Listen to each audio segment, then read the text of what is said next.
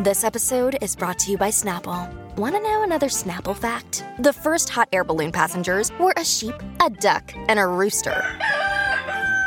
Ridiculous. Check out Snapple.com to find ridiculously flavored Snapple near you. Hello, everybody. This is Marshall Poe. I'm the editor of the New Books Network. NBN listeners like to read books and buy them. So we thought we'd tell you that right now, our friends at Princeton University Press are having a remarkable site-wide sale. You can get 50% off books, including ebooks and audiobooks, with the code 50, F-I-F-T-Y, at checkout until May 31. You can save some real money on Princeton University Press books. I encourage you to go there and check it out. Welcome to the New Books Network. Hello, everyone. Welcome to another episode of New Books Network. This is your host, Morteza Hajizadeh from Critical Theory Channel. Today, I'm very honored to be speaking with a very special guest. I've got Professor Sir Stanley Wells with us to talk about a great book that he published with Cambridge University Press last year. The book is called What Was Shakespeare Really Like? Professor Stanley Wells, welcome to New Books Network. Thank you very much. You are a world-renowned Shakespearean scholar, but for the benefit of the uninitiated, would you please briefly introduce yourself, tell us about your expertise, and more importantly, how you fell in love with Shakespeare? Yeah, I've been interested in Shakespeare since I was a schoolboy. I was introduced to him by a very inspiring English teacher in a grammar school in Hull during the 1940s. I'm 93 years old, so I've got a lot of years behind me. Over my long career, I have worked very closely with Shakespeare, first teaching school children. I was a school teacher for 6 years. Then I joined the Shakespeare Institute in Stratford-upon-Avon. The Institute is part of the University of Birmingham, a sort of graduate department exclusively devoted to Shakespeare. I worked my way up there, eventually becoming director of the Shakespeare Institute. And during this period, I lectured widely on Shakespeare in England, in Europe, and further afield occasionally too. I wrote, reviewed about Shakespeare. I edited. I'm the general editor of the Penguin edition of Shakespeare and also of the Oxford edition of Shakespeare. And I have written many books about Shakespeare over the years. The most recent one being the one we're talking about now. What was Shakespeare really like? A challenging question. It indeed is a challenging question. I will definitely ask you about that, the title of the book as well. But so let's talk about the story of this book. What made you decide to write a book about Shakespeare's, if I may say, personality? So how did you write it? Well, I wanted to write it because I obviously getting towards the end of my career, I wanted to do a sort of summing up of my relations with Shakespeare. I wrote it initially as lectures. I was invited to give 4 lectures, originally to have been given in person at the Shakespeare Centre, which is the headquarters of the Shakespeare Birthplace Trust here in Stratford-upon-Avon. I was invited to give those for my 90th birthday. However, circumstances changed. The centre had to close because of the pandemic. So, in fact, the lectures were given in somewhat shortened form from my home here, where we are now. They were abbreviated and filmed and transmitted. Was a result, of course, they were seen by far more people than if they'd been given in person. But then after that, I revised the lectures, thought afresh about them, and Cambridge University Press agreed to publish them. So they were published under the title that you know here, What Was Shakespeare Really Like? A challenging question, of course. Let's talk about the first chapter. The first chapter is called What Manner of Man Was He? And it's a very literary title, so I'm guessing it's a line from Shakespeare's play. How did you set about, dissecting Shakespeare's personality from his works? Yeah, well, there are various, not only from his works, I may say, but also from his life records. Yeah. Various ways you can approach the question. You can think about the way his family life. You can think about his professionalism. You can think about the interesting fact that he's the only only dramatist of his time who didn't live permanently in London. He moved between Stratford and London, which suggests a fairly strong degree of commitment to family as well as to his profession. I thought also about how he wrote the plays. We'd probably come on to that later. I thought about his education in Stratford here. Stratford had a grammar school, which is still here, of course, the King's School, Mm, as it was called in his time, the King's New School, and it offered what must have been a very good education, a classics-based education, as all education was in Shakespeare's time. Only for boys. It's only the boys who got a schooling, and he would be educated in Stratford with a particular emphasis on Latin, on Latin writers, including Ovid, who became a favorite writer and whose works lie behind many of Shakespeare's works, including, for example, the early long poems, Venus and Adonis and The Rape of Lucrece, not often read nowadays, perhaps, but great works in their own kind.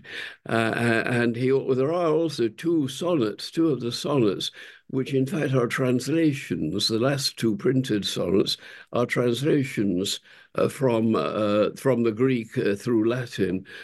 So clearly Shakespeare was well educated for his time, and this education can be seen behind all the plays as well. mm, mm. And and you also said that you have also tried to get more information about his personality, but from his personal life. Do we know what his contemporaries or what other people said about him, Shakespeare as a person Yeah, or we as have a we have author? some evidence about from his contemporaries. It's all nice. They all seem to have liked him. There are three sonnets, for example, poems which refer to him more than once as being sweet. The adjective sweet is used of him, sweet Master Shakespeare, which suggests that he had a pleasing personality in public and presumably in private too. There are a number of references in sonnets, dedicatory sonnets, and also in some plays known as the Parnassus plays, in one of which a student said, "Oh, sweet Master Shakespeare, I get his picture in my study at the court."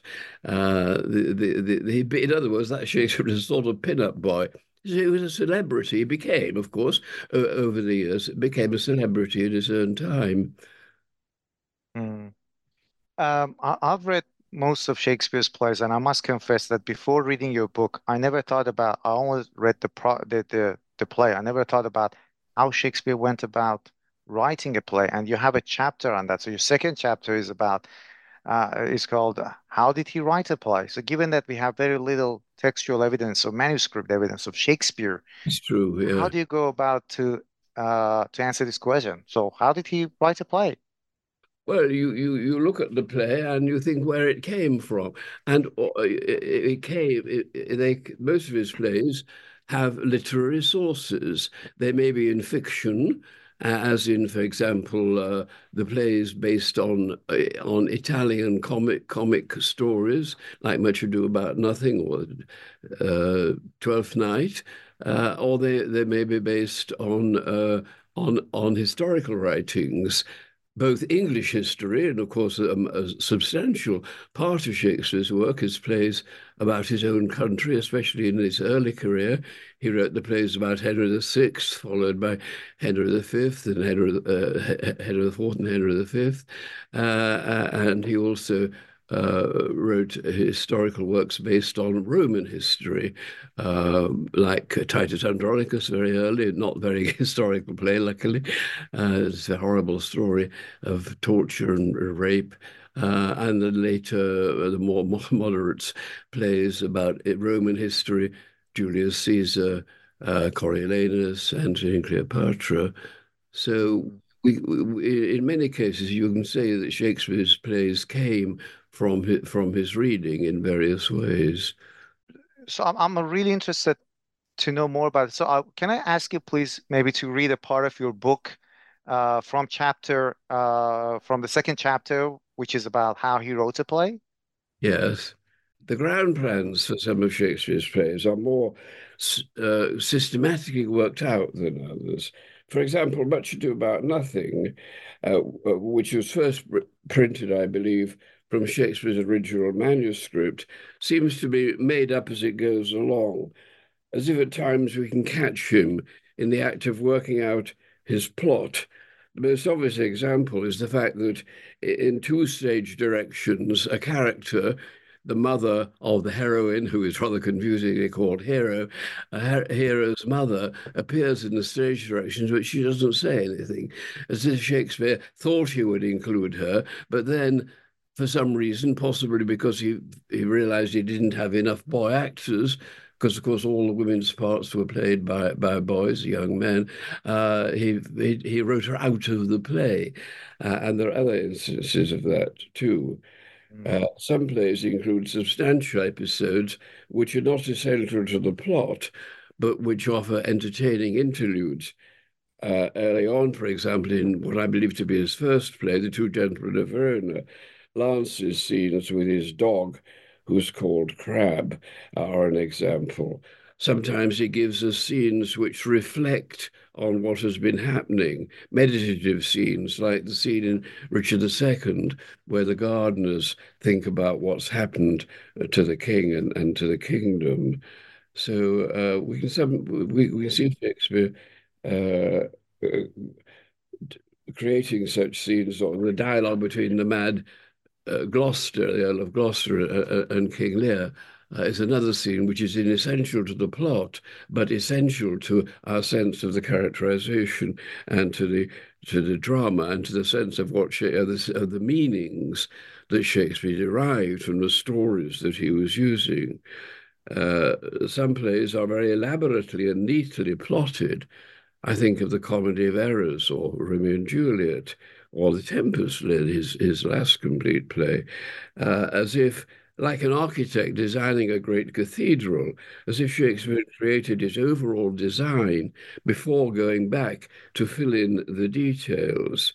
And there's no way in which the intricacies of the virtuosically designed final scenes of Cymbeline, again, one of his late plays, scenes which have one revelation following rapidly upon another. There's no way in which you can improvise those on the spot of the moment, on the spur of the moment. The composition of those plays required the same kind of mental agility, the same kind of intellectual effort as a contrapuntal masterpiece by Bach. Very intellectually demanding writing he's giving us in these plays. Thank you. That was a great explanation of how he went about to craft a play. And you have a whole chapter about Shakespeare's sonnets. Yes. And we know things from his biography based on his plays, but I'm also interested to know what we can get from Shakespeare based on his sonnets and why you devoted a whole chapter to his sonnets. Well, I devoted a whole chapter to them because they are the only area of his work, virtually, in which he's speaking in his own person. He's not putting not imagining himself into imaginary or historical characters as he is in the plays. The sonnets are personal poems. Some of them are more personal than others. Some of them are deeply meditative. Uh, Reflections on his own life and on life itself. One of them, only one of them, is a religious poem. Poor soul, the center of my sinful earth, it begins. But the rest of them vary greatly in tone. Some of them are quite light-hearted, but some of them are profoundly personal meditations on his own love life, his sexual life, his sexuality. And they are, I think, extremely revealing. I had worked, before publishing this book, I'd worked with Paul Evanson, who's kindly helping me today. We wrote together a book called All the Sonnets of Shakespeare, and also a book called Shakespeare's Sonnets, in which he thought very seriously about how Shakespeare wrote sonnets and what they tell us about his life. And I think they tell us a great deal about his interior life, about his emotional and sexual life. Mm. Can you please read a part of your book from this chapter about Shakespeare's sonnets, or maybe a part of his sonnets? I'll leave it up to you what part of the chapter you'd like to read. Okay, yeah. Well, thinking about the basic questions about the sonnets, the sonnets published in 1609, as I say, the 154 of them. We don't know who arranged these poems in the order in which they're printed. They're clearly written at a variety of dates. Some of them are individually written, some of them were written in pairs or little clusters of poems. We don't know who arranged them into the order in which they appeared in print. It must have been somebody who knew all of them intimately and who had thought hard about their relationship to one another. And the obvious candidate for doing this is Shakespeare himself. The other question is if some or all of these poems are concerned with real people, who are these people? Well, we'd like to have answers to these questions, if only because they would help us to know, to answer the question in the title of my book, to know what Shakespeare was really like. If, for example, he cold-bloodedly handed over for publication for ready money, perhaps, love poems addressed to and concerned with people who were still alive at the time of publication, people who would have known that he was putting their intimate relationships into print, even if they couldn't be easily identified. This would suggest that he didn't care much for the feelings of the people he'd been writing about. If the printed text of the sonnets derives directly or possibly by way of a scribal transcript from Shakespeare's own manuscript, then it would seem, wouldn't it, that he himself had preserved manuscript versions of all 154 sonnets, that he, a bit like a schoolboy collecting stamps, that he had a notebook into which he'd transcribed all these poems, a notebook which eventually, possibly even against his will, was published. Mm. We don't know. We simply don't know how the poems got into print. The best we can do is to examine the evidence and to form our own conclusions from what it tells us. My conclusion, for what it's worth, is that the publisher, Thomas Thorpe, got hold, possibly by underhand means, of a manuscript into which all the poems had been written out, possibly, probably indeed, by Shakespeare himself, certainly in an order that Shakespeare approved and which the publisher followed. I think then that the publisher's dedication to the sonnets, they're dedicated to Master W.H., and there's been an awful lot written about who Master W.H. might have been. This publication may be deliberately cryptic, trying to conceal rather than to inform readers. And I think that Shakespeare possibly disapproved of the publication, but kept quiet about it so as not to draw attention to it. It's such an intimate collection of poems. It is, yeah.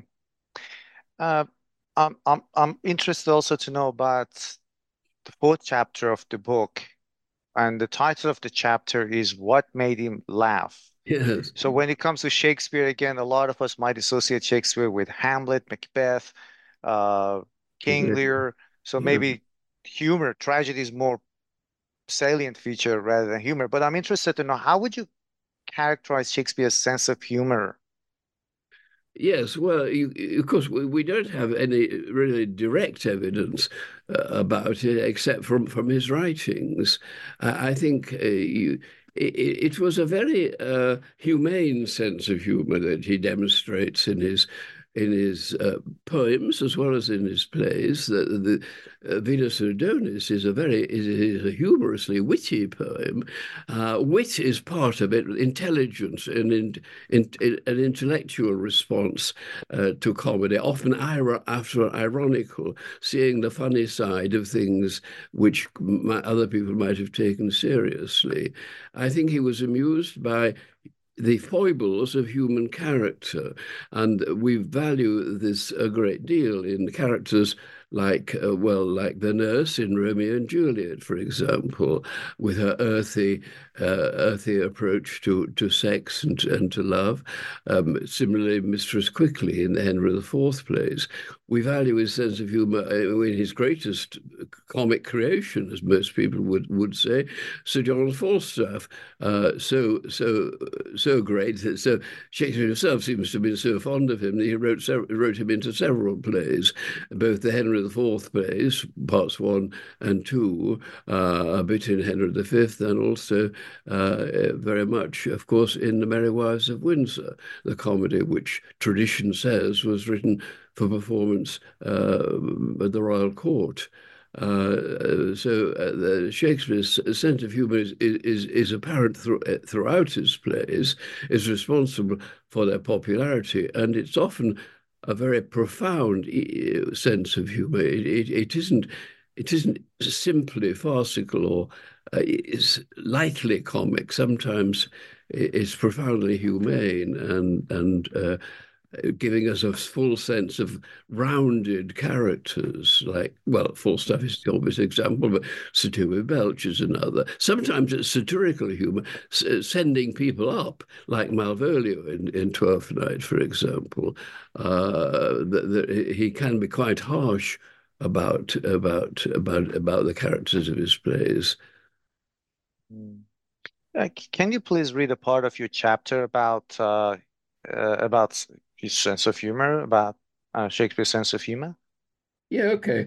I say in the book, I say Shakespeare was skillful in arousing laughter by devising situations of contrived discomfiture, embarrassment, in other words. For example, there's a brilliant episode in Love's Labour's Lost, it's Act 4, Scene 1, in which Lord Berowne, the central main lover in the play, tricks his three friends, the King, Lord Dumaine, and Lord Longueville. He tricks them into revealing that they, like him, have fallen in love, although they've all forsworn love or declared that they will not have nothing to do with women for several years. And he tricks them into reading aloud the poems that they've addressed to the women they're in love with, thus revealing their apostasy. It's brilliantly funny scene. I remember once in the theatre watching a little girl who was sitting in the front row, getting more and more involved and abused by the situation in front of her, so much so that she had to stuff her handkerchief into her mouth to stop herself from laughing aloud. As she anticipated the successful outcome of Berowne's tricks. And there are other examples, like in later plays, some of the very emotionally revealing ones, like when Beatrice, for example, in Much Ado About Nothing, is made to realize that Benedick is in love with her, and she's in hiding, and she comes out of hiding and speaks. Interesting, she speaks a poem which is a foreshortened sonnet. What fire is in mine ears, she says. It's a scene that reveals her emotions, discovering that somebody that she rather fancies herself is actually in love with her too. Sometimes Shakespeare raises laughter by creating situations in which a character makes a fool of himself or is comically embarrassed as a result, sometimes of accident, at other times of having a trick played upon him. I think, for example, in Twelfth Night, I think of Malvolio being deluded into supposing that his employer, the Countess Olivia, is in love with him.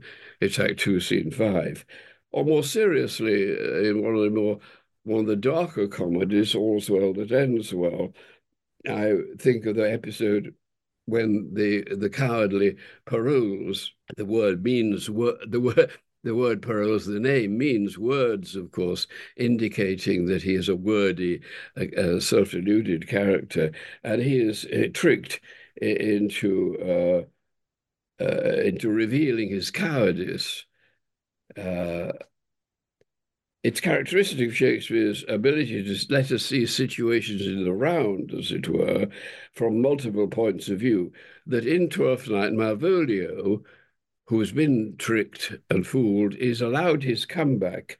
At the end of the play, he says, "I'll be revenged on the whole pack of you." And similarly, in All's Well, Paroles rapidly recovers his composure when he says, "Captain, I'll be no more, but I will eat and drink and sleep as soft as captain can. Simply the thing I am can make me live." It's very pointed, isn't it? The simplicity of the statement in which he declares his self-sufficiency. Mm, mm. Listening to you, I feel like tempted to pick up Shakespeare's books and read some of his plays again. Well, that's fine. Why not? But Yeah, and basically, I hope that if you listeners do. can, Mm. And I because hope the the play listeners will comes listen, to I'm life. sure. Yeah. It is, of course, fine to read Shakespeare, but reading Shakespeare is not a terribly easy thing to do sometimes. And that's why, for example, when Shakespeare is taught in schools, I think it's a good thing if the pupils are encouraged to act out the plays themselves rather than simply read them, because the words are there to be embodied, to be the character to be personified through the medium of the real people who are performing them. It's that makes the plays three-dimensional, that gives us a sense of involvement with the action and with the people who are involved themselves in the action. Mm. Yeah, that's really good advice. And so the book has 4 chapters, but you also have an epilogue, which is sort of a Oh yes, memoir chapter about you and over 8 decades of reading and teaching Shakespeare. So yeah. can you tell us some of the highlights of your career with Shakespeare? What are the highlights for you? Well, I've had a lot of experiences that I owe to Shakespeare. One that I remember particularly was in 1989 when the British Council invited me to do a lecture tour in Czechoslovakia, as it then was, now the Czech Republic. And my host there was the senior Shakespeare scholar, a man called Zdeněk Střebný, who for years had been forbidden to teach for political reasons. He had liberal views and he had to do menial work rather than teach students in a way that might have allowed him to say things that appeared subversive to the government. I arrived in Czechoslovakia on the 19th of November, and as I was being shown around the castle area in the city, Scribner told me that there had been what he called a spot of bother. The police had beaten up some students, one of whom was rumored, falsely as it turned out, to have died as a result. On the next day, I was lecturing to the Czech Academy, and at the end of the lecture, I went out. My audience and I went out onto the balcony of the academy and watched as a great stream of students streamed past on their way from the marketplace to the presidential palace to register their protest against the oppressive government. On the other side of the street, the actors from the National Theatre, which faces the Academy, were waving too, and they had rather incited the rebellion. It was a very moving experience. Um, as the day passed, more and more processions of workers joined in the protests. I still have a badge wearing showing with an image of the playwright, the Czech playwright Václav Havel, who was one of the inciters of the rebellion. And I attended an enormous meeting in Wenceslas Square. About 600,000 people were there when the rebellion was at its height. Eventually, the British Council got rather worried for my safety, and I was flown out before I was due to originally to have left. So that was a very moving experience as a result of Shakespeare. I can imagine that. Yeah, it's a fascinating story. Right. Before we come to the end of this interview, there are lots of other great things you talk about your personal experience with Shakespeare. You talk about in this chapter. Is there anything else you'd like to add before we end the interview? Well, of course, although my career has centered on being a professor, on teaching, I've also broadened the spectrum, as it were, in a number of ways. I have been much involved in Stratford with the Shakespeare Birthplace Trust, of which I was a trustee, then chairman. I'm now honorary president. The trust is the organization that looks after the Shakespeare houses and has an important educational function, an educational department. For 7 years, I left academe and worked for Oxford University Press as I founded a Shakespeare department there with the specific aim of producing a new edition of the complete works of Shakespeare, a complete Oxford Shakespeare.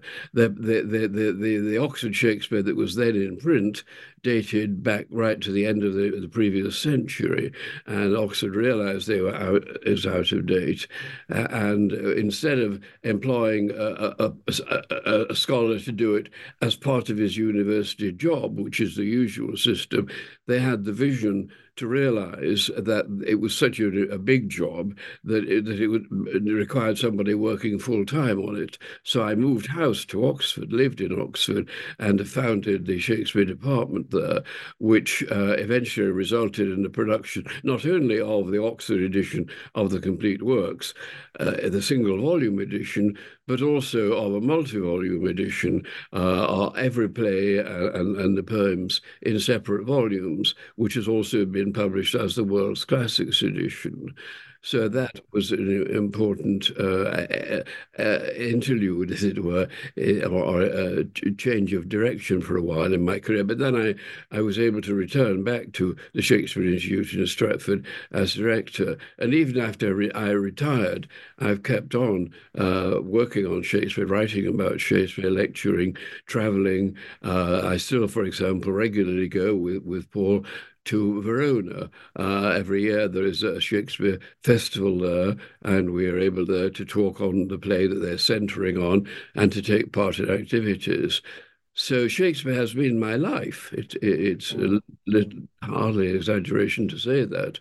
And I've been lucky to have such a rewarding life as a result of my interaction with Shakespeare as editor, as theatre goer. Of course, I've seen a great many productions of Shakespeare, seen all the productions of Shakespeare in the Royal Shakespeare Company since I arrived in Stratford in the 60s. Seen Shakespeare on film, I've seen Shakespeare in different languages, I've seen silent Shakespeare, I've read Shakespeare, I've lived Shakespeare, in fact.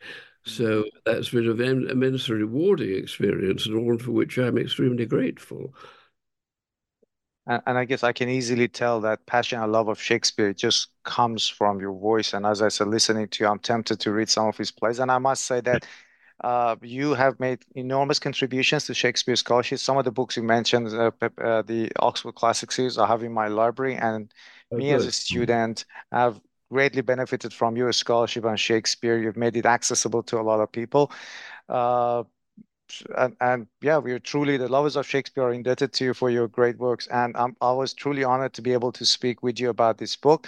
And I must add that this is a fascinating book, very accessible, easy to read, and it gives readers a lot of insights about Shakespeare. And the great thing about the book is that it's not quite like other Cambridge books. It's very easy to read and quite short. Uh, 4 chapters about Shakespeare's works and his personality, and 1 chapter about your contributions to Shakespeare scholarship and your passion for Shakespeare. Professor Sir Stanley Wells, thank you very, very much for your time and speaking with us on New Books Network about your book. Thank you. It's been a great pleasure to meet you and to talk about it. Thank you very much.